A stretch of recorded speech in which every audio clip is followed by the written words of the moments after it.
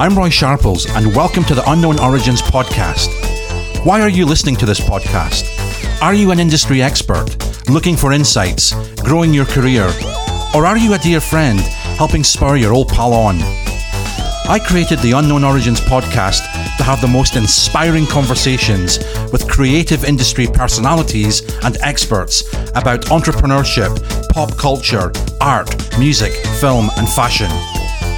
Henry Ford revolutionized the automotive industry by making the assembly line produce affordable cars for the masses, which changed society and how we lived and worked by making it quicker and more convenient to get around.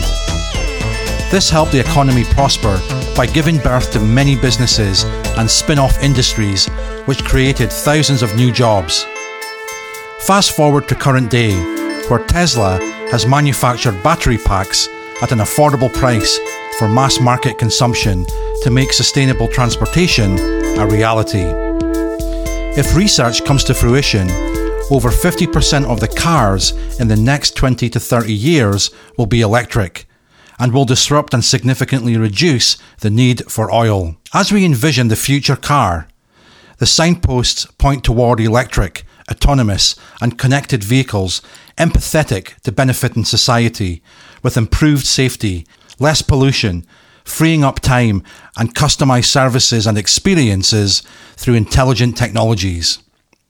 But how soon is the future?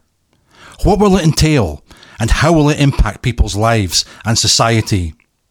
I'm joined with Gary Burt to discuss the forces driving change in the car industry and perspectives on what the future may entail. Hello and welcome, Gary. Hi, Roy. Good to speak to you again. Always a pleasure to wax the lyrical with you, Gary. Okay, let's get right to the heart of the matter. What will cars of the future be? What will they look like? How will they be different? And what are the benefits that people and society can expect? Oh, there's a lot of things in there. I think the starting point is probably to recognise that I think at the moment we're in a real inflection point of automotive engineering and the car industry. You know, I don't think you've only got to look at the stock price to see that Tesla has given Ford, VW, the Audi group, GM, Toyota, Honda, it's come along, it's absolutely whipped them. I think the last stat I saw, so this is early 2021 now, the last stat I saw was that the market cap of Tesla was worth about the next 6 or 7 manufacturers combined. And I was looking the other night for the stat, and I think at the moment Tesla's shipping about 1/10 of the cars that Ford does. So a tiny fraction of the combined number of that car companies. Now, clearly there are some financial elements to the Tesla share price, but ultimately, if we trust that there's some rationale to the market is seeing something in Tesla that it simply isn't seeing in the other companies. So what is that? I mean, what is that different about Tesla particularly? And it's not alone, there are other companies in that area, but there's nothing with anything like the traction, the market cap, and so ultimately the funding of Tesla. I mean, I think this is probably the best evidence of the fact that the traditional model is going to really be facing some very big challenges going forward. Tesla's strategy is to enter the high end of the market based on customers being prepared to pay a premium and then driving down the market as fast as possible to higher unit volume and lower prices with each successive model. They have proven to successfully produce affordable and high-quality electric vehicles, and their business model integrates aspects of being an automaker, a hardware supplier, and a tech company. One of Tesla's masterstrokes was not to set up shop in the Detroit auto fishbowl and instead California, and fundamentally positioning and operating like a tech company. coupled with being able to attract some of the finest talent in the tech industry, that in itself has given Tesla considerable competitive edge. Thinking more broadly, what will this mean for the automotive industry as we know it? What business model innovations will need to be considered to achieve the future vision of the industry? What will it mean for the distribution, supply chain, and operations components of the industry? I think at the moment, what we've done is we've seen a very narrow shift in terms of the bigger changes that are going to come from Tesla's meteoric growth and arrival into the market. So if the thing which I see is I look at this, and I'll start with a UK perspective, but as I look at this, a lot of those key underlying dynamics haven't yet changed, haven't yet evolved. Yeah. However, the underlying technology means that the assumptions on which those were based no longer apply. So a couple of examples. One, so in the UK, and actually certainly a lot of Western Europe, the cost of the car in many cases is a smaller part of the revenue model of the manufacturer. The revenue model also comes from servicing costs by, a whole range of mechanisms which lock people into dealer servicing. So, you buy your BMW for £30,000, but actually the money is really made in terms of the servicing and the parts over the first absolutely 3 for the warranty, maybe the next owner as well, around 6 years. So that's the first thing. The second thing is that it's a highly complex model that has an element of built-in obsolescence. So, we know that brakes will last a certain amount of time, tires will last a certain amount of time, but there also ultimately becomes a point at which it's not worth repairing a broken engine or an aged engine because it's old and it's highly complex. And whilst it costs a fortune to build, when that's done in a factory, that's really cost competitive.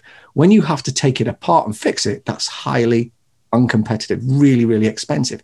So to just examine a couple of those dynamics, if we look at the first one, let's compare the traditional car then to the electric car. So the fact that you're going to need dealer servicing, well, you're not.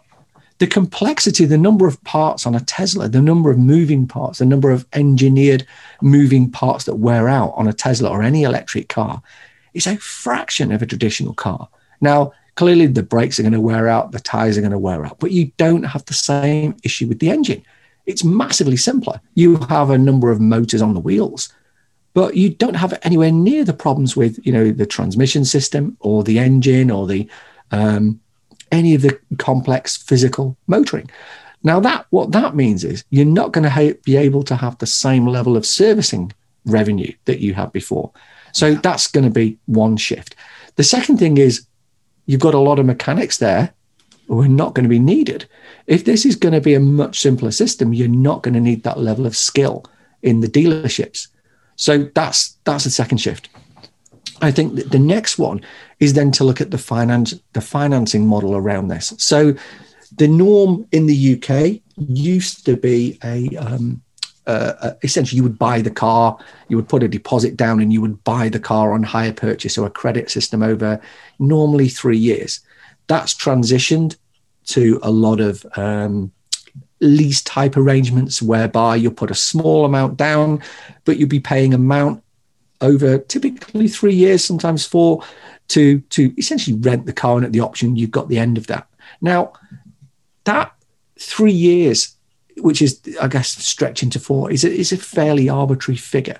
But it's certainly based on the fact that a car goes through a number of life cycles. So you have that initial 3 years, you have the second buyer 3 years, and maybe a third buyer or plus period at which the car is depreciated to about a quarter or lower of its value based on the mileage. But what happens to that model when the car isn't going to suffer that degradation? So one of the reasons for getting rid of a car and not having it too long is because the cost of repairs goes up. But that's not going to happen with an electric car. There is clearly the issue of the battery, which is one huge cost. But most of the other repair costs are either going to be removed or reduced because, in terms of what can go wrong, you've got the braking system, but that's going to be no different. But you're not going to have that big problem with engines. You're not going to have the problem with those big servicing bills. So if you're going to buy a car, you're going to assume to look after it. Well, why buy it for 3 years? Why not buy it for 5 years or 7? Which then brings into the fact that, well, do you need to own it at all if you're not going to drive it? And to be honest, I changed my car earlier this year, or well, the middle of last year now. And it's an incredibly bad financial decision. Why? Because most of the time it's sat on the drive. So if the car usage is going to change, the model is going to change, is that going to open innovation for different financing, different affordability options? I think this is an area when we talk about electric cars, we've focused far too much on the car and not on the ecosystem and the business model around it. So I think in terms of where we're going to see those shifts, yes, the car will evolve, but it's actually our relationship with the ownership of the car, which is going to be much more fundamental, which is going to be a much more fundamental change over the next few years. That brings me on to a story that I'd like to tell about Jack Nasser, who was once the CEO of Ford back in the late 1990s, early 2000s. And in his fiercely short reign at the helm at Ford, Jack made them the world's most profitable automaker, with profits in excess of $7 billion, which made him golden at a certain point and gave him free rein to experiment and innovate. Jack had the vision to revamp Ford from being an automaker to a consumer business. He also believed that Ford could not compete across the entire automotive market, including the luxury car space. And for the latter, he formed the premier automotive group that consisted of Aston Martin, Jaguar, Land Rover, Volvo, Mazda, Mercury, and Lincoln, and sought out to acquire the automotive ecosystem to have an integrated end-to-end distribution, operations, and supply chain system experience. And in transforming Ford from an automaker to a consumer business, his vision was that consumers could self-select the car that they wanted and be able to customize it online, then have it built and delivered to them within 14 days if memory serves correctly. He also diversified Ford's business to include e-commerce, car distribution, auto repair shops, and also junkyards. An amazing vision, and so right, yet the time was not right to be able to realize it with such a complacent, monolithic dinosaur industry, to be able to change at the rapid rate of transformation needed to realize the vision, combined with really bad luck. Arguably as well, some of it was out of Jack's control, such as the product recalls of the Ford Explorer due to faulty Firestone tires that Ford had to...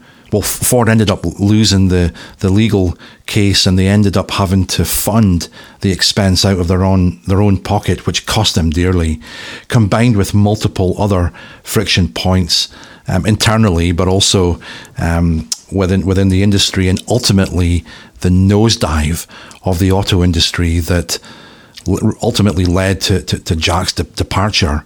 He was a hands-on, detailed-oriented executive.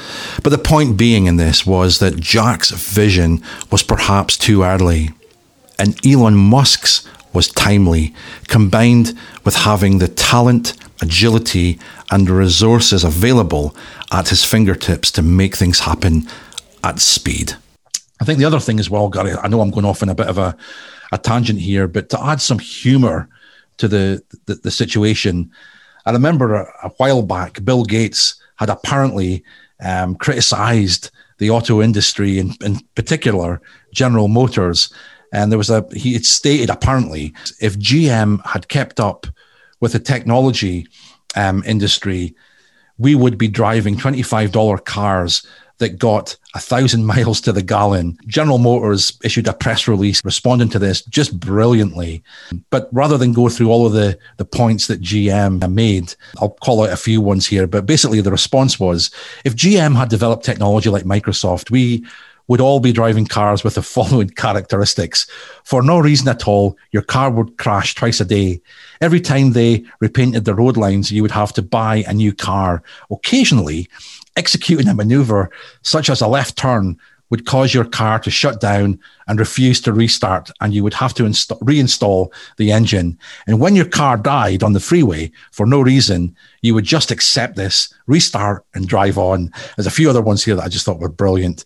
And every time GM introduced a new model, car buyers would have to learn how to drive all over again because none of the controls would operate in the same manner as the old car. And finally, you would press the start button to shut off the engine. But humor aside, Gates made a great point there around really challenging the auto industry to get with it and to start getting inventive and to really disrupt itself, to build for the future and to deliver products that was much more affordable to the masses. I think the story, if we look at a couple of those stories that you've talked about, there are some really interesting takeaways we can take from them. So let's go back to that Gates and GM story. So Gates is essentially saying that, we've driven massive efficiency and you haven't. Now, look, if we go through all of those things that you mentioned, they were software problems. So what happened was, GM were calling out the faults in essentially consumer software not being, if we rephrase it, it's consumer software not being relevant, not being appropriate for mission critical scenarios. Now, you mentioned that Tesla's a tech company. It's fixed this.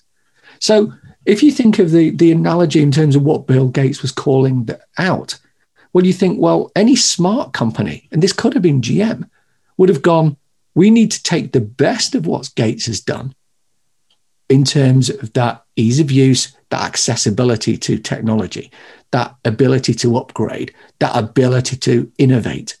And we need to deliver that in the cars. They didn't. Tesla did, though. So what you've got now is for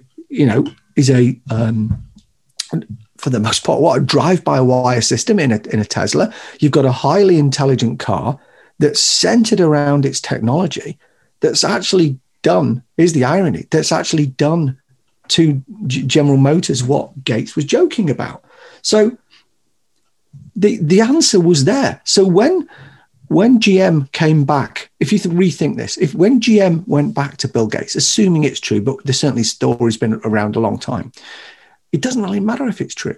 The fact that you have that list of things is actually a checklist, is a manifesto almost for GM to be able to pick up and go, we've actually written our own solution to solving this, which is if we can deliver all of these things in terms of reliability, that's what we would have had. Replay those and flip those around and you have what's in a Tesla.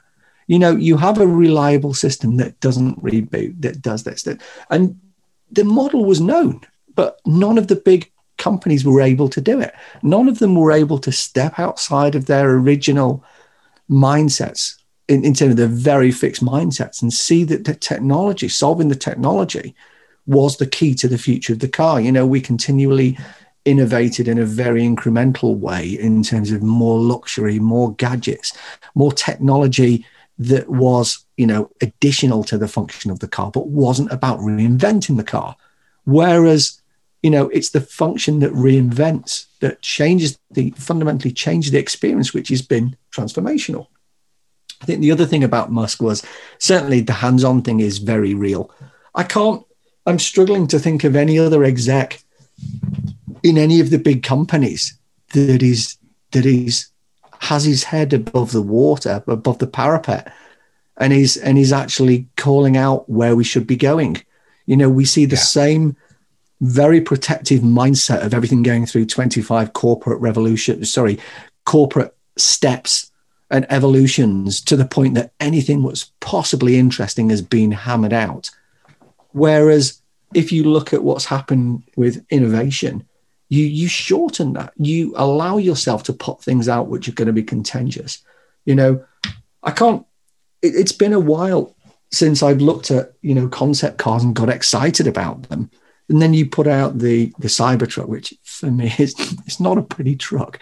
But the fact was, it drove massive amount of energy around the willingness and the ability to have that discussion. Will the truck that comes out look like that? No, it will evolve from that. But it doesn't matter, because what you've done is you've put that out. You've owned the leadership. You've owned the space. But also you've provided the opportunity for the world and its dog and every child and every adult and every engineer to come back, and whether they come back directly, they start to talk about it. Not only do you own that mindset, but you've encouraged the feedback that will take that product from that rough cyber truck concept to something which is the solution. The exact solution of what will be the most successful evolution of the Cybertruck will be out there. Now, what other manufacturers are creating that dialogue with the customers and with the market?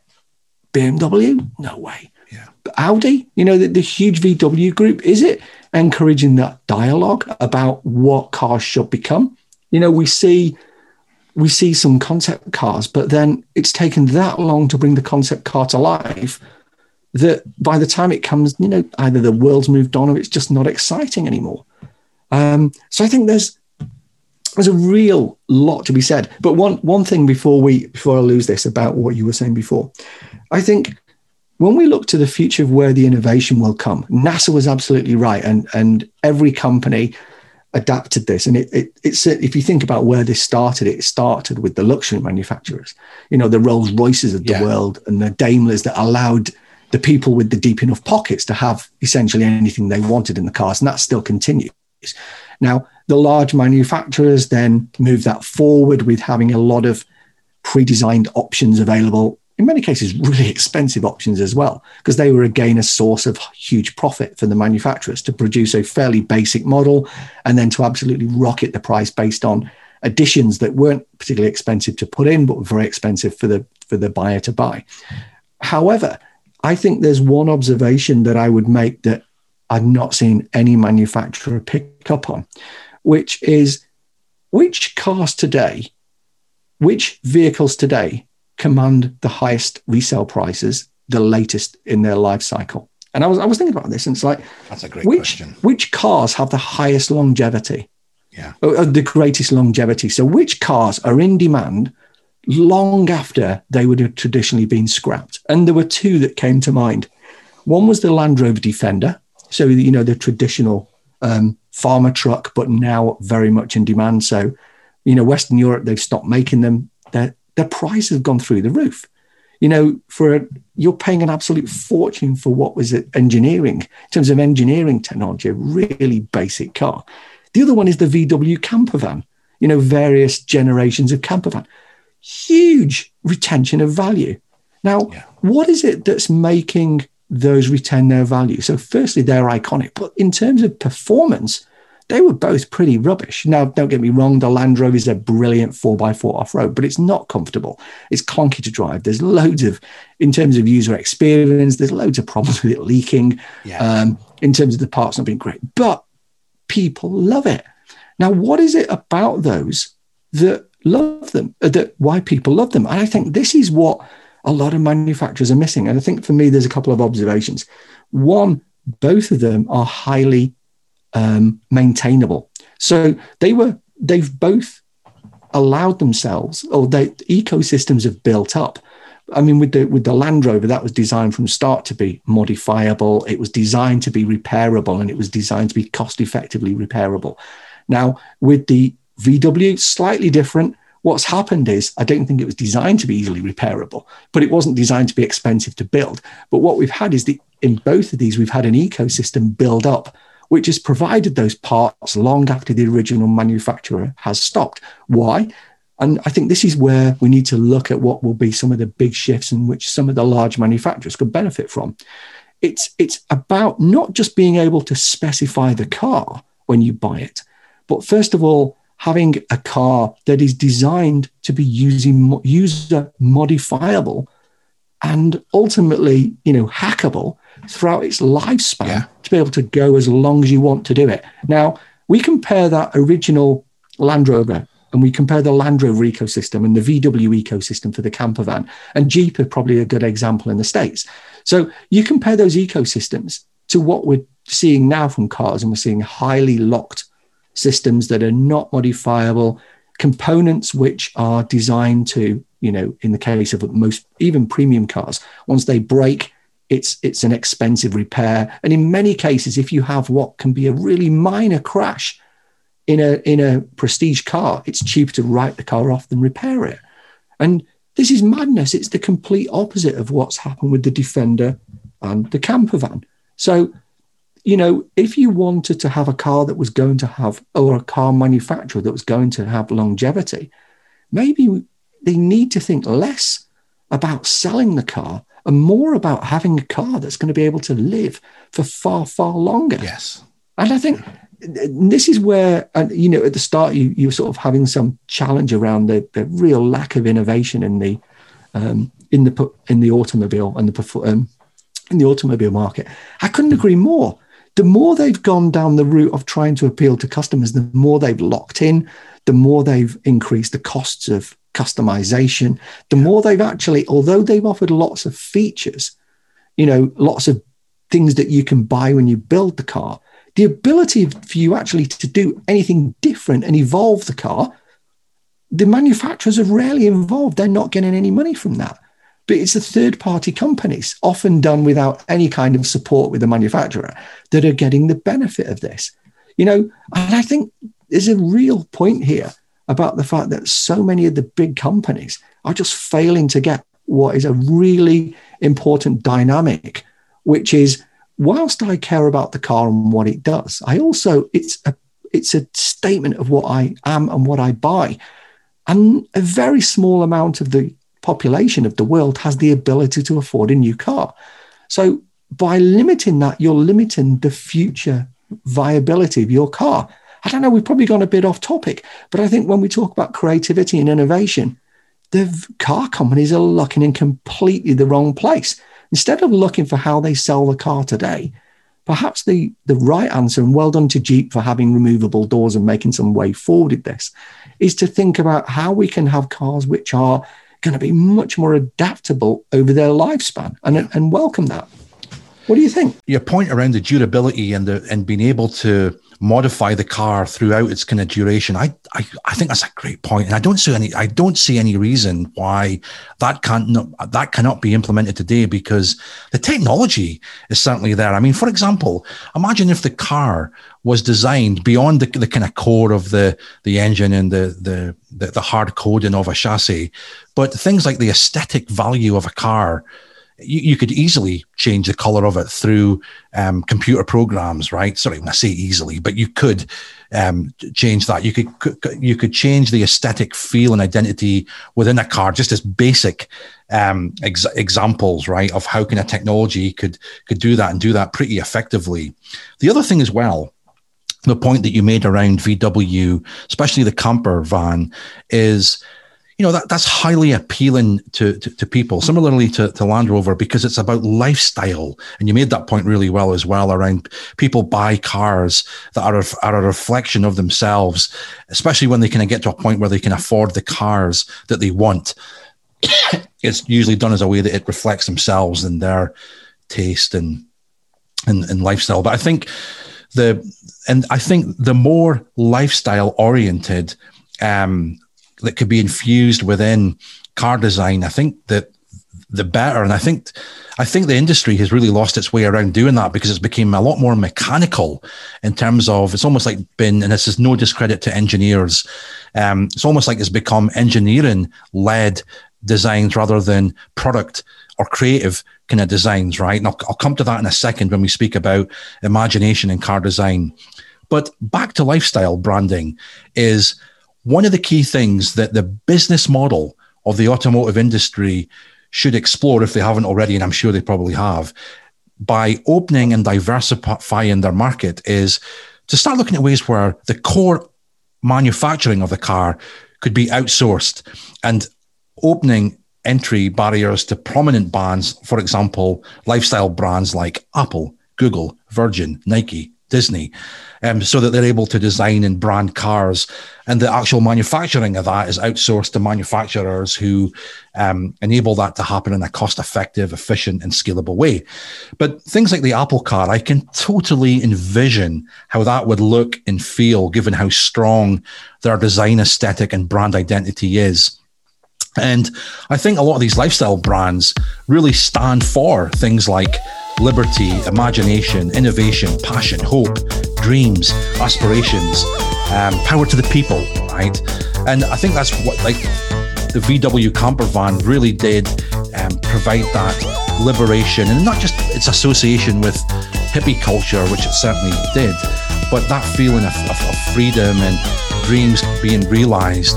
And then the other point, and this is going more into the next point I was going to make around, I totally believe that the imagination in car design has really lost its way. I mean, if you look at car designs in the 1950s, 60s, and 70s, they were extraordinary staples of imagination, and they were outrageously novel.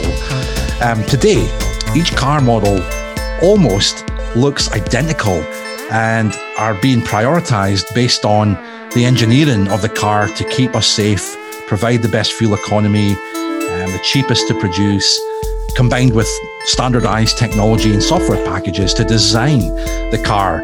Now, that in itself, even like those design packages, every automaker pretty much using the same one, that drives obvious constraints and boundaries versus, say, the freedom of the pencil and paper, which is ultimately a blank sheet of paper, which is the natural tool for creativity. And I'll go back to reusing the quote that we've used a few times, Gary, in the past, from Pixar's John Lasseter, where computers don't create computer animation any more than a pencil creates pencil animation. What creates is computer animation. What creates computer animation is the artist. And it's exactly the same in car design. It just feels like the engineers have engineering-led design has took over. And I get how legislation, how regulation, and how safety and fuel, being sensitive to pollution, totally get that as essential. But balancing that with adventurous, innovative design. So for example, let's look back on some of the marvels of creative car design. The 1964 DB5 Aston Martin, the 1970 Lancia Bertone Stratus, the 1959 Cadillac Cyclone, and the 67 Mazda Cosmo Sport. Just incredible car designs. They really are. And then back to your point, and there was a great question you challenged us with around how many of cars designed today hold their value over time. Well, look at the 1950s, 60s, especially the sports cars and the vintage classic cars then. Their value is canonized. Cars reflect pop culture. And when that became most apparent to me was when I visited the Henry Ford Museum near Detroit in 2001. This place curates and exhibits the past by bringing it forward to modern day through stories of ingenuity, innovation, and the resourcefulness that ultimately shaped American society and culture. And what they did was they had installations from the beginning of the car, such as the Model T, and then they chronologically had installations through all the different eras right up to modern day. And it showed how the car was intrinsically linked to society and how it connected to pop culture, fashion, music, TV, architecture, and design. Pop culture reflects time. For example, in the 1940s, 1950s, Art Deco was a prominent art movement that was reflected in the shape and colours of the design, the architecture, fashion, and the car. And then in the 1960s, the art movements then was minimalism, abstract, pop art, and so forth. And that was also reflective within those various components of design that I mentioned earlier. So anyway, the point being is that pop culture reflects time.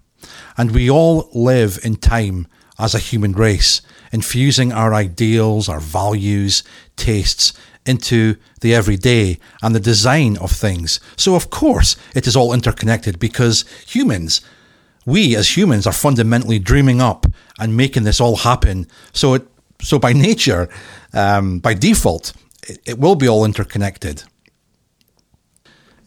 I visited Portland, Oregon just over 10 years ago. And I remember sat in a cafe and I was looking outside the cafe and forgetting about how similar some of the architectural components look like Europe in Portland. What I started to notice was how the actual image that I was looking at in the street was not American at all. It was very European. And I thought to myself, if I took a photograph of this, Gary, and I sent it to you and said, hey, guess where I am? I'd have guessed you probably would have said somewhere within Western Europe or the UK. And the reason for that, it was the car design. Very few American branded cars, but even the cars that were American branded, they looked like Asian or European cars, which is a real sign of the times and fall from grace in terms of being once the distinguished world leader to where the Europeans and Asians had knocked their crown. Anyway, moving forward, imaginative and human-centered design needs to be really pushed towards the centre. By understanding the needs of people now and in the future, the economic implications and viability, engineering excellence and creativity, those are the four elements that when you find the intersection of those, that is where we will be able to unlock the next frontier of the car revolution. I think there's so much there. A couple of points that I really wanted to pull out. So the first one you mentioned about the branding, I didn't get why the car companies haven't done this. You want to buy a car. It seems so easy, doesn't it? It seems so obvious. Yeah. I think the problem is that perhaps we think that these partnerships need to be forever. They need to be exclusive. Yes. They don't. So if I look at my wardrobe, I'm an outdoorsy sort of person.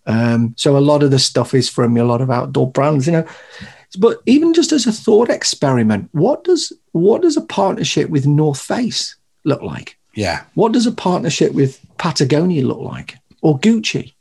So to call them brands is almost an understatement in terms of the lifestyle commitment that a lot of fans of these products would have.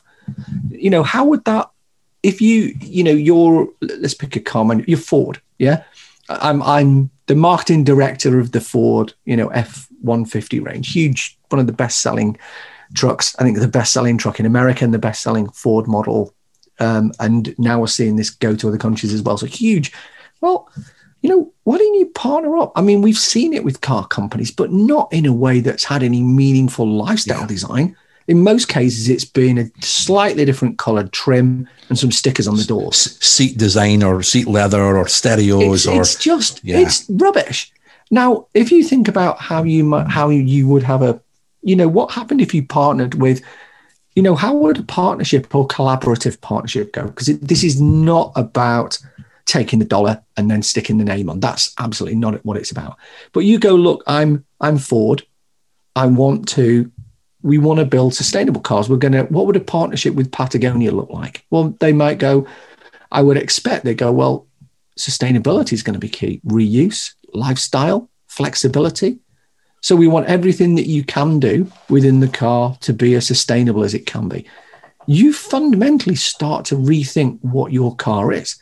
Now, you're not going to be able to do all of that, but just by even having that conversation, even doing it as a thought experiment, moves you so much further from what we're seeing today, which is this ridiculously slow innovation.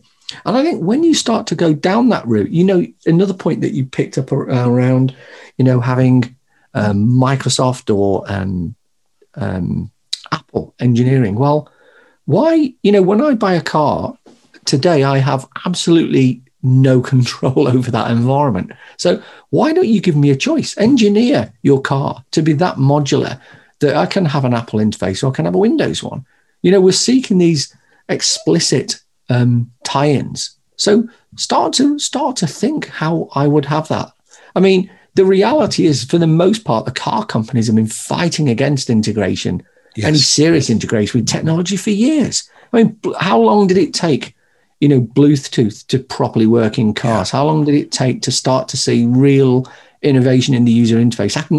I'm not going to do it. I can name 20 leading cars that the user interface in terms of the technology interface in the car is just woeful. Yeah. No computer company would release this. No web company would release these as interfaces, but we accept them in cars. And if you buy the car, there's nothing you can do about it. We're not seeing upgrades. And I think this is, possibly a real good example of where Tesla, if organizations are not careful, what's going to happen is Tesla is going to spank the auto industry in the way that Apple spanked the mobile phone manufacturers. So we go back to pre-iPhone days. Now, Apple wasn't the first organization to allow upgrades of operating systems on phones. If you had a Windows smartphone, you could do that. The trouble was it was unreliable, it was painful, it was hard, and any benefits you got were certainly outweighed by the challenge of it and the unreliability of the new OS. Now we compare that to the Apple world. OS upgrades are built in, they're seamless, they're painless, and they're costless. But, and what did that absolutely massacred the phone industry. We've got a lot of manufacturers, but the only two companies making any money out of this are Apple and Google, the OS companies. And in Apple's case, the maker of hardware, assuming Google doesn't sell a huge number of its own brand phones. So you then start to look at that and go, the car industry is not learning from this. It's not moving forward. What you have is this environment where you have a lot of customers that are locked into your ecosystem. And the only way they can upgrade is to buy a new car. And you think, even if you accept that, let's say I'm tied into BMW. That's who I bought my car from. I didn't pay for it cash because I don't have enough money. So every month I'm paying BMW some money for a car. But in all seriousness, I'm locked into that. But why? If I'm paying BMW money, why don't they offer me the premium option to always get out of that contract? To say, no, there's no penalties for coming out. In fact, you want to come out of that contract, you want to change your car, great. We want you to make sure that we are so far up that list of the company you're going to buy from. So maybe when I buy a car, I don't buy a car as I do today. I buy the ability to pick from a car. And what I can do is I can flick between these as much as I want. Now, clearly, like a phone, if I want to change it every year, it's going to become more expensive than changing it every 3 years. But I might also want to keep my car 5 years. So why don't, instead of, we look at this as a system, the longer I keep the car, the less I pay you to keep that, because I've already paid the cost. Exactly. So this is whereby the innovation doesn't have to be in the car. I think it needs to be for any company to be successful. But just taking some of the lessons from what we've seen in other platform environments, whether in phones or PCs or in ecosystems of cars from long ago, just embracing some of these could really change the mindset of what a lot of customers think is going to be possible. And the company that really nails this first in a really scale way, I think, it will need to be one of the big companies. But imagine if you were given the job of you're picking up Audi, you're a brand manager for Audi, not a brand manager, you're the product god of Audi, and you go, well, what am I going to do to compete? Well, I know I'm going to go electric. I've got to get designs of smoother. I've got to be fast. I've got to be economical. I'm focused on the batteries. And 9/10 of the other environment, you're completely ignoring. You're not changing the financing model. You're not changing the contract. You're not changing the modularity. You're not changing the ability to innovate in the ecosystem. You're not allowing me to improve the car. There's so much that they're not doing. And these are not innovative lessons that Gary and Roy are super coming up with. We're just looking at this and going, why are you not doing what's happened in other industries? Because if you're not doing that, the one thing we know from every other industry, every other technology and platform industry, if you're not doing that, your competitor that puts you out of business will do it. You know, Amazon, Facebook, Apple, Netflix. This, you know, there's a number of streams you can pull out. One, centricity of the customer to this, the centricity of the user experience, unlimited innovation, continual innovation at zero cost. You know, you buy an iPhone, you might go through 3 or 4 iterations of an upgrade. And even if you wanted to change your iPhone, you can buy a contract that allows you to change it as soon as a new iPhone comes out. So I think not to embrace those is massively dangerous. But that's what's happening in the car industry. We're not seeing that. No, it's a completely inward industry with, you've got maybe 5 or 6 giants that basically own the industry. The barriers to entry is just so difficult, so hard that it does need blowing up. Hey, your point there around Netflix is, now that would be another lifestyle brand experience where I can start to imagine the Netflix kind of vehicle where it's like, you know, entertainment in motion, where there's custom designed cars where you know, if you're going long, especially if you're going long distances, where it just becomes a whole entertainment experience. What do you think the future car could be? Could it end up just becoming a device, or will it remain much the same but just incrementally improve? Or do you think it could be something quite different? I remember watching the movie The Blade Runner from Back Yonder and always thinking, my goodness, you know, like the future has never looked so beautiful. And I mean that visually, not culturally. I mean, culturally, it would be a massive downside where, you know, the eye was the window to the soul, where your eye was the facet of the body language that unconsciously demonstrated your intent and emotion, where Blade Runners are bounty hunters hunting down and wiping out any remaining replicants with any emotion, and the Blade Runner having the mental test that consisted of emotion evoking questions to distinguish a replicant from a human, and definitely not. That's definitely not the people first civilized society that I think that we want the future to be. But just from a concept perspective, what could the future be in terms of what a car becomes? I think so. We've got a couple of trends that we can pick up, and we've covered. One, I think one of the changes that we will evolve to is, at the moment we have this battle, and COVID has really thrown a spanner in this. But we have this battle between individual entitlement, empowerment, and, you know, movement in terms of what's typified by Tesla.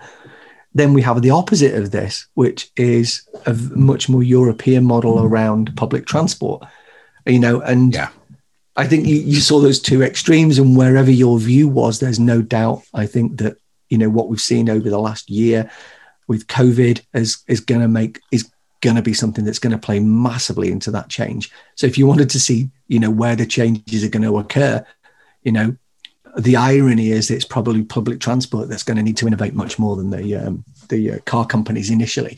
But I think we then go to, you know, one of the things is we then start to look at, well, if one of them has problems, but the other one has problems, where can we start to look at characteristics that we can take from each other that give us some of the benefits without foregoing what we've got? And it's really important that we look at embracing some of the human values that we take from travel. So I love traveling. I know I'm a big fan of trains. I love sitting on trains. I love driving too. They're not opposed. What I don't like is I don't like sitting on packed, busy trains. So I don't like sitting on, you know, and to be honest, you know, if I didn't want to sit on a busy train 2 years ago, now that's not even something I'm going to go down. It's not a case of I don't want to sit on a busy train. I'm not going to sit on a busy train and can't see myself being comfortable with that for some time. So, but how do we start to move to start to challenge those barriers? How do we start to do this? And I think we'll see the evolution towards something that will bring us much closer to the middle. So, you know, when I grew up, and I'm an old guy, I'm over 50, but when I grew up, the oldest trains had the concept of compartments. And what a compartment was if you had a train that, today we think of a train, and you think of a traditional train, you will have, it's completely open, and you'll have all of the seats facing, one way, or they'll be offset on tables, and you're used to that model. The same on airlines. Clearly on trains, they'll often be offset and there'll be different seatings, but it's essentially a modular form of a very modular and systemized form of seating. Well, one of the things with compartments years ago was what they did was, instead of having the train of all of it being open, there might be 7 or 8 compartments of 6 seats. So what you had was, you would have a corridor down one side of the train, and you would have these doors into these compartments. So, what you then do is you look at a model that's, I think, 60, 70 years old, certainly from the UK, that we got rid of in the 70s and 80s. We replaced all of these because we could fit more seats on. But we had a model that would actually be perfect for what we've got today. Because I want to travel with my family, I can book a compartment on a train. I can have the benefit of isolation. I can have the benefit of a closed space. I can have the benefit of privacy, of this is mad for a train, but that biocontrol, I can control my own environment. I could change the heating. So you had a midway. So I think we will absolutely see public transport move back to that much more, to a way that protects, that sacrifices the amount of people it can stuff on the train for the quality of the experience on the train, and particularly starts to put systems in and design adaptations to provide more isolation. And that's not rocket science. It could be that what we start to do is we get a traditional, let's say a high-speed train. And what we do is we start to reduce the number of seats so we can spread them out, but then we just put some increased glass around this. Yeah. Now, just simply doing that would give us, better experience in terms of bioseparation, but also more privacy. It would improve the acoustics of the train. It will make it quieter if it's done properly. Yeah. So I think there are things that we can do, ironically, that we can learn from a long time ago that we can move forward. But then let's go back to the original point of the car. So I think the one thing that's going to change within the cars in the next few years is not the car within the car. All the changes around, sustainability. We want to see more sustainable cars. We want to see more modular, adaptable, upgradable cars. We want to see changes around the financing and the ecosystem approach, all of those.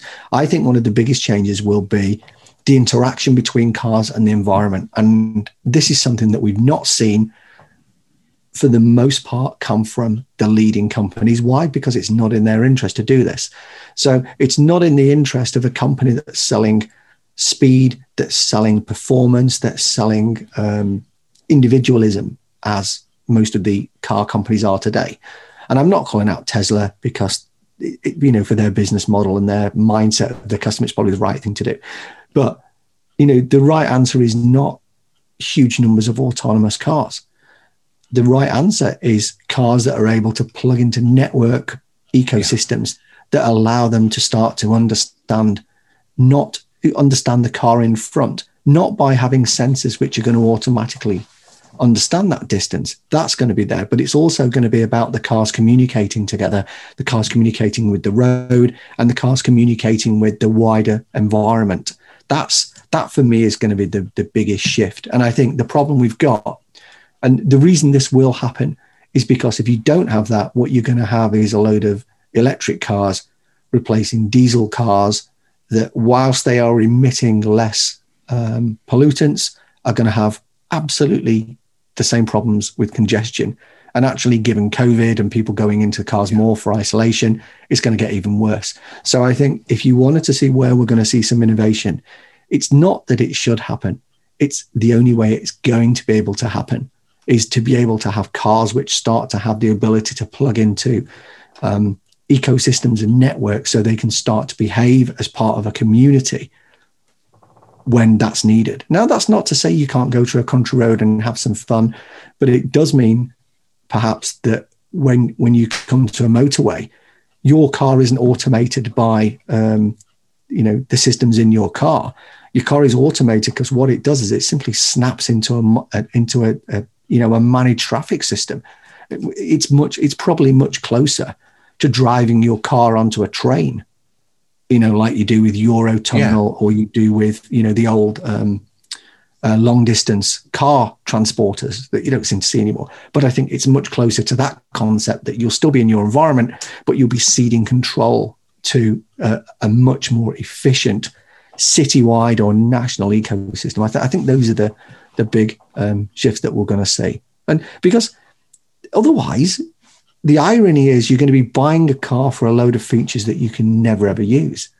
You might have blistering performance, but it makes no sense if there's no roads are clear enough to do it. Exactly. But if you follow this through, I think there are some real benefits. Now, I'm really cagey about having the environment override the driver, but you can imagine it. Let's follow this through, and you start to go, well, Gary, that works on roads. That works on networks. It works on interstates. It works on freeways. It works on highways. It works on major roads. It works on managed roads. But actually, you could start to have that work at a much more micro level, which is, well, what we're going to do is we've got these cars that can communicate with their environment that are not about sensing. So we're not saying the car is reading the speed sign that's coming up, but the car is able to understand this electronically from its position about what's an appropriate speed.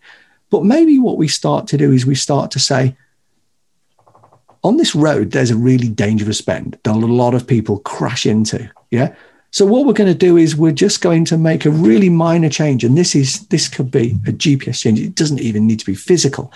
But where we see those really dangerous bends, what we're going to do is we're just going to restrict any car to not go round at more than 50 mile an hour. Yeah. Why? Because once you do, you might be fantastic. Your car might be fantastic, but the chance of you coming off the road, hitting the barrier is really, really high.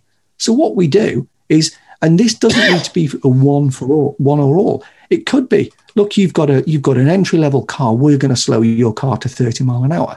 You've got a better high performance car with a great braking system. We're going to allow you to go to 50.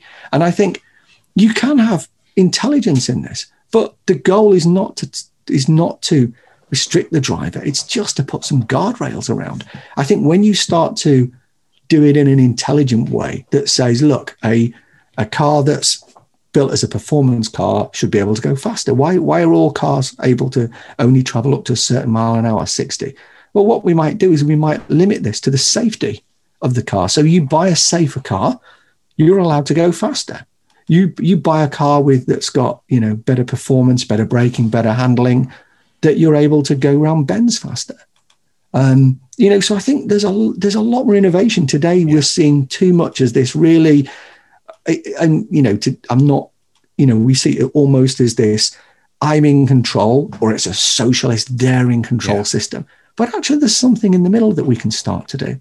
And I think when you start to do it, not from and the key thing is when you start to do this, don't do it from a big brother point of view. Start to do it for the human. It's like, no, we're not taking away your ability to be an idiot and crash your car. That's not the goal here. What we're trying to do is to stop you really hurting yourself and killing yourself. Yeah. We're not saying you can't ever swerve to avoid anything. We're saying that there shouldn't be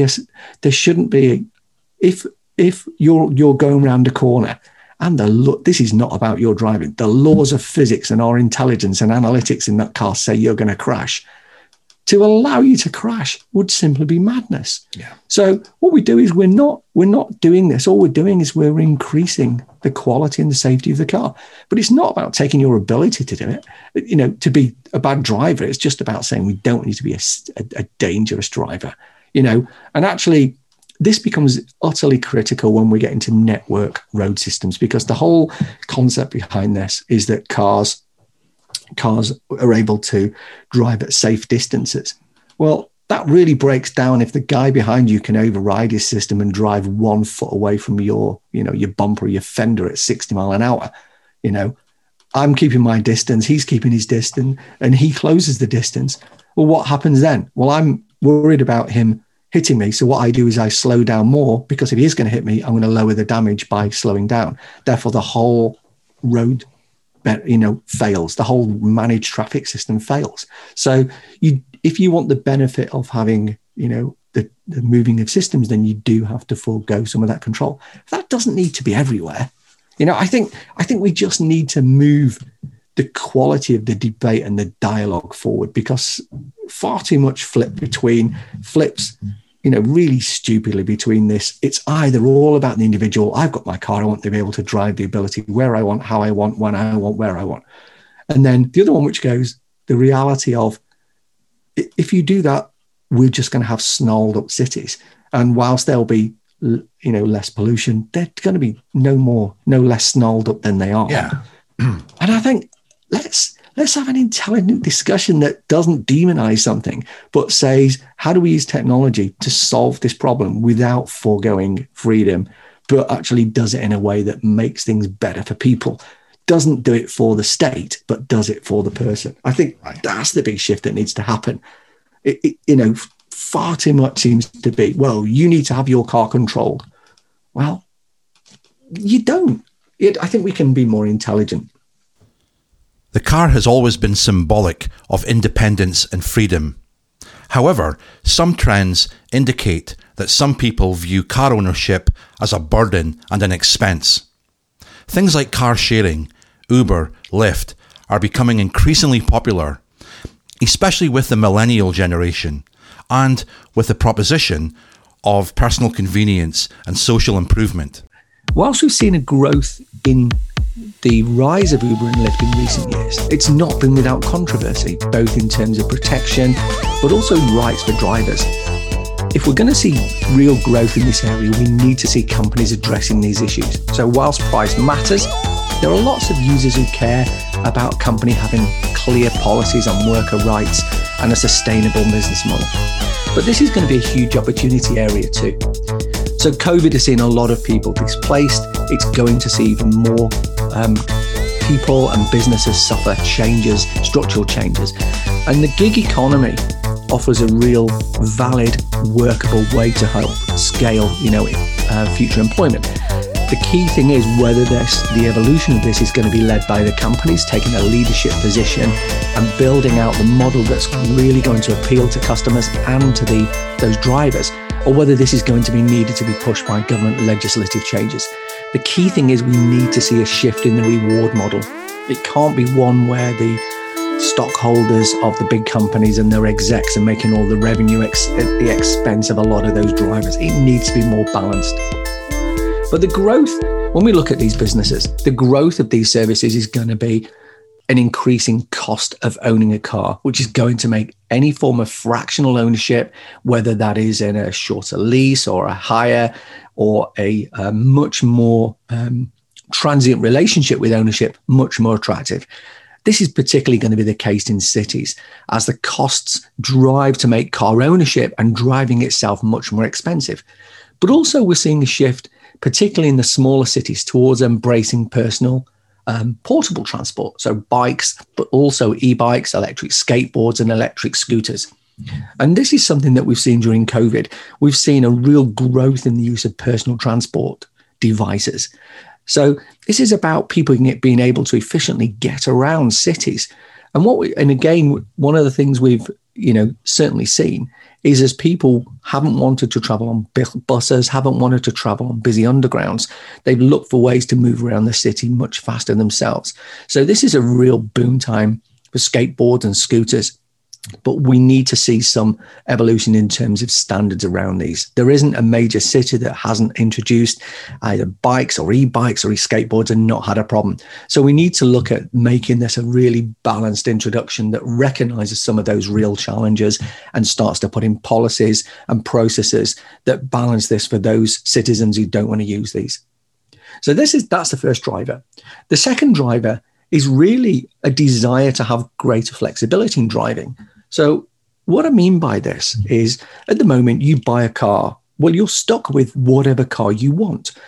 If we look at hiring in a more flexible model and particularly look at something like Avis or even Uber. So we take two different models, essentially providing you access to a different kind of vehicle.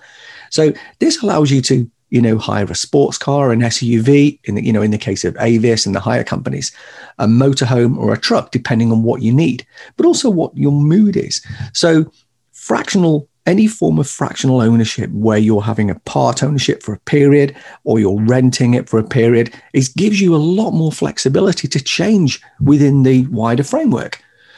And this, and we look at the lifestyle evolutions of, I need something to shift the stuff this week. I want to have a weekend driving around in the countryside. I want to go to the park. I want to go camping. Very different trucks. And what we've traditionally done is bought one that becomes a master for all of those, which in most cases, certainly in the US and increasingly Europe, is a truck. But in many cases, we're bringing additional costs to having this type of vehicle as well. They're big, they're not necessarily efficient, and in cities, they're a really bad fit. So being able to change your form of transport is certainly a much more sensible evolution rather than buy one for, your least worst option, a 4x4 that will wade through mud for the days that you want to go camping. So the final thing around this in terms of these drivers is really the changes that cities are going to make to really discourage driving. So we've said the car costs are going to increase. So let's look at some of the specifics of this. If you drive into London today, you're going to pay £15 per day. So what's that, about $20 per day congestion charge?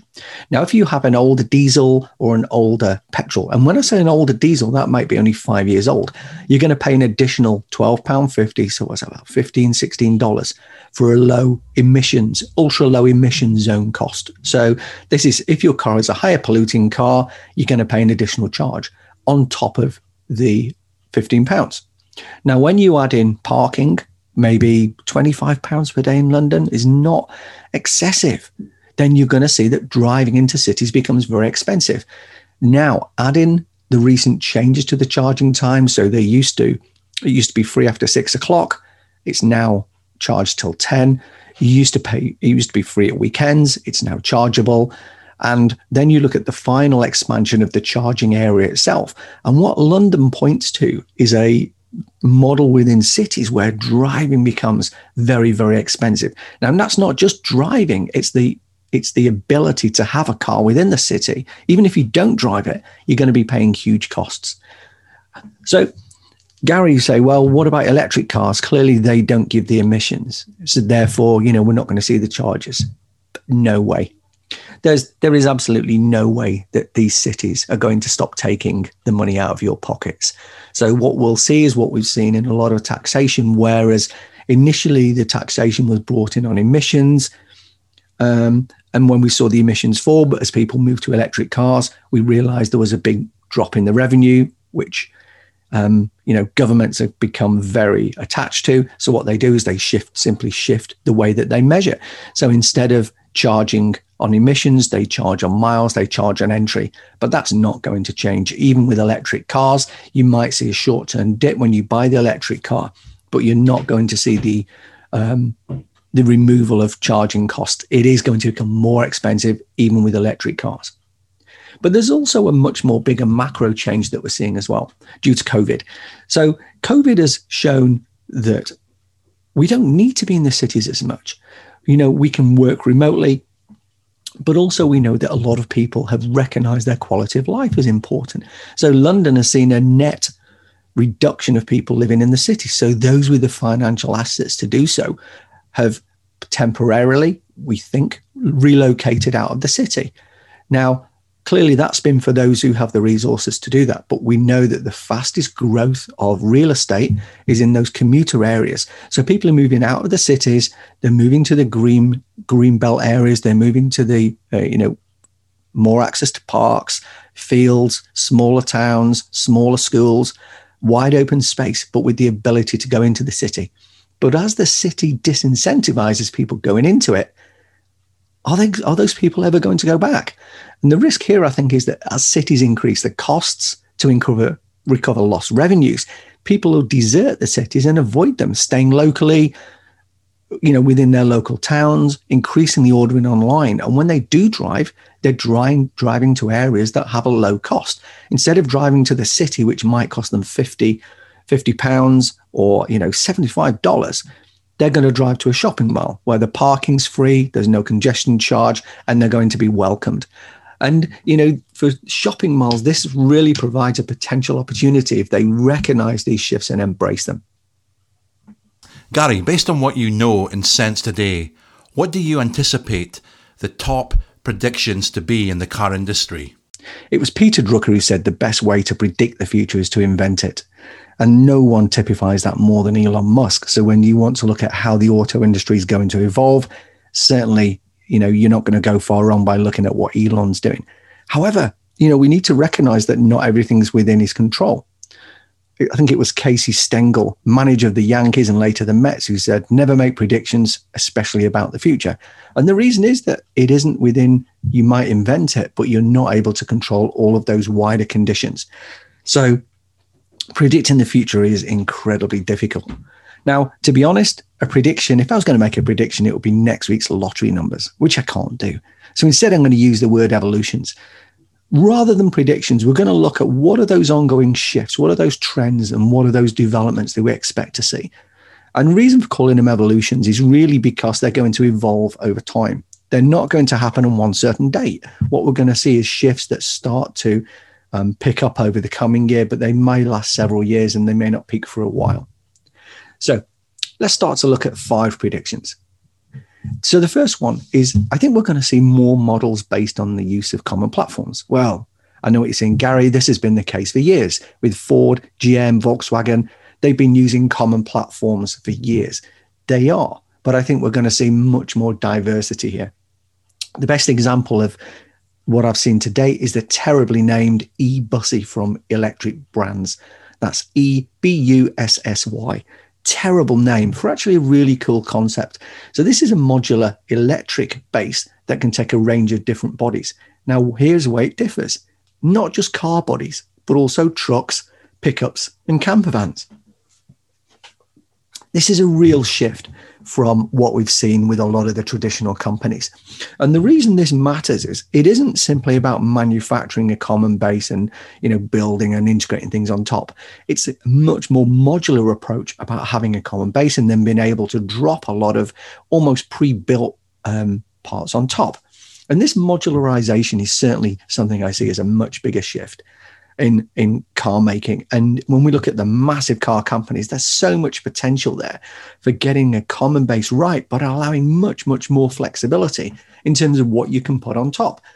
And this is possible in a way that it hasn't been before, because all you're going to be doing between the top part, the cabin, the bit you sit on, and the wraparound is actually giving the electric base commands.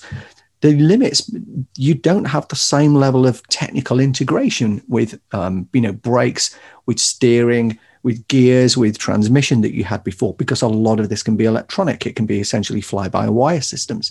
So when you start to evolve the way that you build a car, you open up much more flexibility. The next shift, number 2, we've talked about subscription models and pay-as-you-go and how you pay for the car. But I think what we're going to see is much more flexibility around the way that we pay for our cars. So today we've got really fixed payment models. A few people can buy them, whether for cash or separate financing. You can lease them. You can have some form of long-term hire. But essentially, in most cases, unless you're buying it outright, and even when you buy it outright, you're sort of thinking of this period of ownership, maybe 3 to 4 years. And so what's the evolution around that? So the first one, we're going to see much more flexibility. Not only are we going to see longer leases, but also shorter ones as well. So being able to lease and access cars for weeks, but also months and then through to years. Now, traditionally, the limit around the pricing of 3 to 4 years, and it's evolving to 5, is around balancing the ability to pay with the depreciation of the cost. Now, typically that depreciation is driven by a whole range of factors, but key in that is essentially the depreciation of the car, the point and the cost of increasing servicing and the increasing value in the car over time. But as we look at much simpler cars in terms of technology with with electric battery cars, we're looking at cars which potentially have a very long lifespan. Now, we know that the batteries are going to wear out and the engines will wear out and they'll need reconditioning. But ultimately, we're not going to see that same level of wearing out and that same level of cost that we see with a traditional engine and a traditional transmission. So we have the potential for people to be able to keep cars much, much longer without seeing those maintenance costs increase. Now, the dynamic that this opens up is a shift to own a car for a much longer period. So instead of 3 years, because after 3 years or 4 years, the repair bill starts to go up, you could own the car for maybe 5 years, 6 years, 7 years for the duration of the battery. And as we start to see companies start to have to take a responsibility for the upgrade and the maintenance and the replacement of the batteries, then there's a reason to have that going even longer. So what we see from the car companies is a real potential opportunity for them to really reward loyalty and think much more longer term. Around the payment models, we also have the potential for much more usage-based pricing. So insurance companies are now starting to do this in the US with refunds. So if you drive less miles than you predicted with COVID, then they'll refund this at the end of the contract. But GPS and electronic monitoring and use of smartphones allows us to do this much more real time. I think the other real time shift is going to be around car pricing. Access to roads is going to be much more real time priced. Anyone who thinks tolls are not going to come, mistaken. They were already there in several European countries. They're going to come to the UK, and we're going to see them more and more in the US as we start to differentiate using price as a differentiator for access. A final one is really, I think we're going to see, or we have the potential to see, a shift to much more integrated pricing, much more integrated services around transport. So at the moment, if I want an Uber, I want to rent a car, I want to hire a car, buy a car. These are all very separate contracts, separate services, separate propositions. But actually, I don't want to hire a car if I own a car. And if I don't have a car or I don't have access to a car, then I want to hire one. So if we think about this sensibly, we can see the potential for car companies to start to mix these together, to be able to say, instead of we are the company that builds your one car that you have for 3 years, we are the company that helps you with your transportation needs. We're going to provide you with beneficial rights to services, beneficial pricing models for Uber. We're going to provide you with the ability to hire a car. We're going to provide you the ability to buy a car for a shorter period. So I think we're going to see that financial evolution of the model, which is going to really be much more advantageous, particularly for people in cities. So you'll be able to flex between whichever model that you want within the framework of a wider contract. Number 3, sustainability. Now, we know that electric cars based on battery technology and hopefully later hydrogen technology offer significant benefits to the environment, particularly in terms of emissions. But there are some, costs to the environment which we often ignore. So batteries are incredibly damaging to the environment in terms of the building of those. There's still lots of questions around the recycling and the disposal of them. But also we've got several million, tens, hundreds of millions of cars that run on petrol and diesel out there. And I think this is going to become a real challenge. So how do we start to evolve the use of electric without, really scraping every mineral resource from the world to build the batteries, but also then build big pits in the ground to dump all of the cars into that we've scrapped that are perfectly working, they're just not electric. So I think we're going to see an increased focus and shift towards a responsibility for sustainability, recycling, a really lifetime ownership and a lifetime model of ownership for the car. It's not going to be enough to say we've got a cool electric car that's really fast.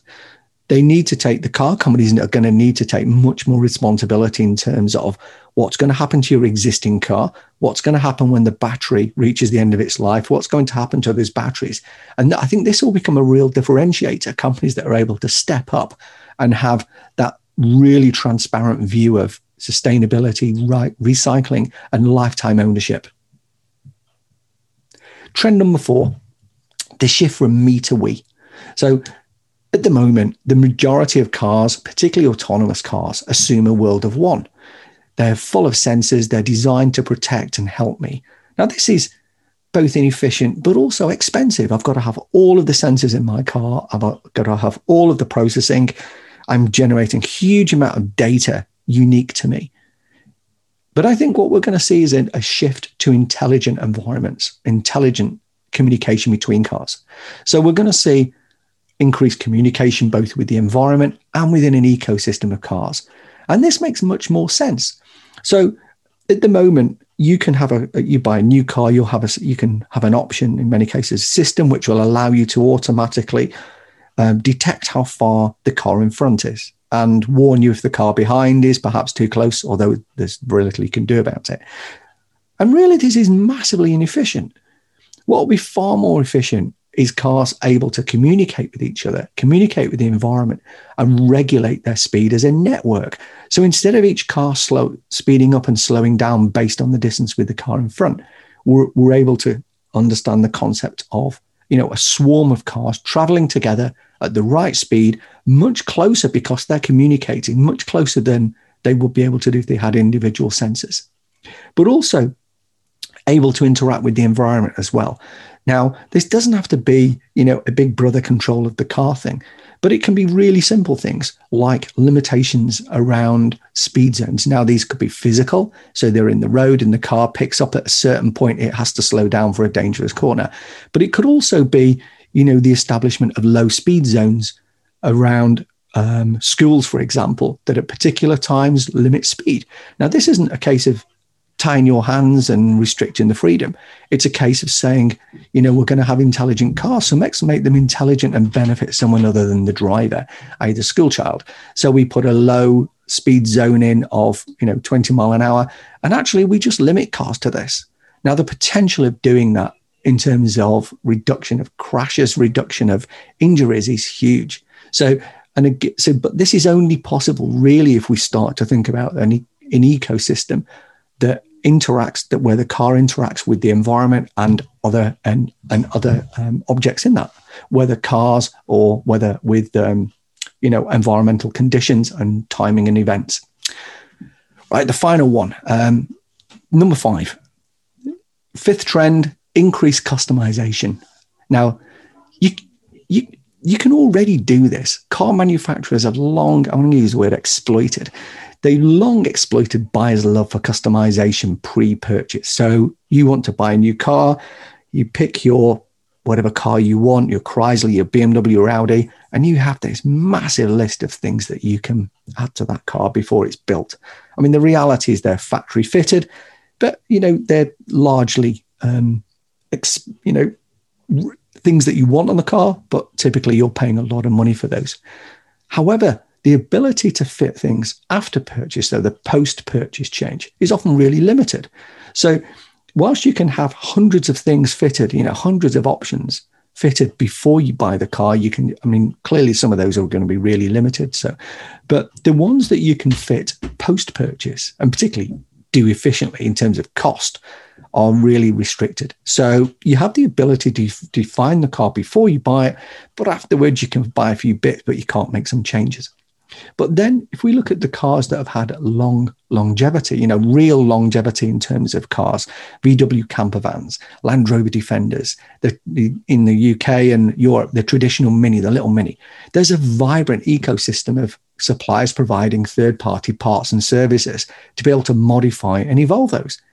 Now, that third-party ecosystem isn't just limited post-purchase either. There are pre-purchase ecosystems already. So if you want to buy a Range Rover, you can have a huge range of options, put on that new Range Rover. But also there are companies before you buy it, before you buy your car, that you can buy your Range Rover from brand new that will extensively customize the engine, the bodywork, the performance, and give you a unique car pre-purchase. So when we start to look at some of the other earlier trends around the concept of longer term ownership, reduced cost for longer term ownership, upgradable operating systems, then there's a real need to be able to have cars that are much more upgradable, much more amendable, much more changeable, much more modular. And what we've seen, if we look at some other industries, particularly technology ones, we look at PCs, laptops, smartphones, where we've seen increased upgradability and modularity, we see increased ownership. So there's a relationship here between the ability to have longevity of a product and also the ability to modify it. If you can't modify it, typically it becomes a simple replacement. Now, when we go back to the sustainable driver, that becomes an issue. We're not going to be able to simply throw the car away. There's going to be a need and hopefully a responsibility for manufacturers to take responsibility for that. So I think when we start to look at that customization, that really opens a whole new category of areas. So we see the customization, the potential for customization of brands, for much more experience-led design in the car, to be able to design a car and put those changes in that closer fits your lifestyle. Now, again, one of the areas we're seeing huge growth in is around trucks. And these are ultimately, for most people, lifestyle purchases. They're not about just shifting stuff, but about having a vehicle that's able to adapt to what you want to do with it. And this is something that's going to continue. Certainly the ability to be able to take a vehicle and be able to really customize that and better fit what you want to do. And I did say 5, but we're going to put a 6th one in there as well. And this is for the industry itself. So everything we've talked about so far is really consumer driven. But I think there's one which is going to drive the industry changes. And this is going to be access to resources. So both the natural resources, but also the manufacturing scale is going to bring consolidation, mergers, but also increased partnerships with industry and government. So one good example of this, the local city government in Berlin has cooperated with Tesla to build a new factory there. Now, what this has done is essentially supported the destruction of a huge area of forest to make sure that they're at the center of sustainability. Now, this is the home of Volkswagen, Porsche, Audi, BMW wanting to be at the center of the future of cars. So that alignment between industry and cars becomes absolutely critical. And I think that's the final trend.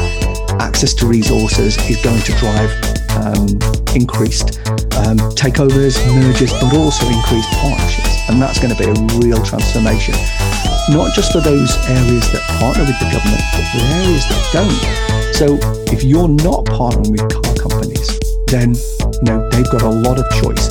So we're going to see increased competition across cities globally to be able to attract companies, these huge manufacturing plants, to be able to produce these resources. You have been listening to the Unknown Origins podcast. Please follow, subscribe, rate and review us. For more information, go to unknownorigins.com. Thank you for listening.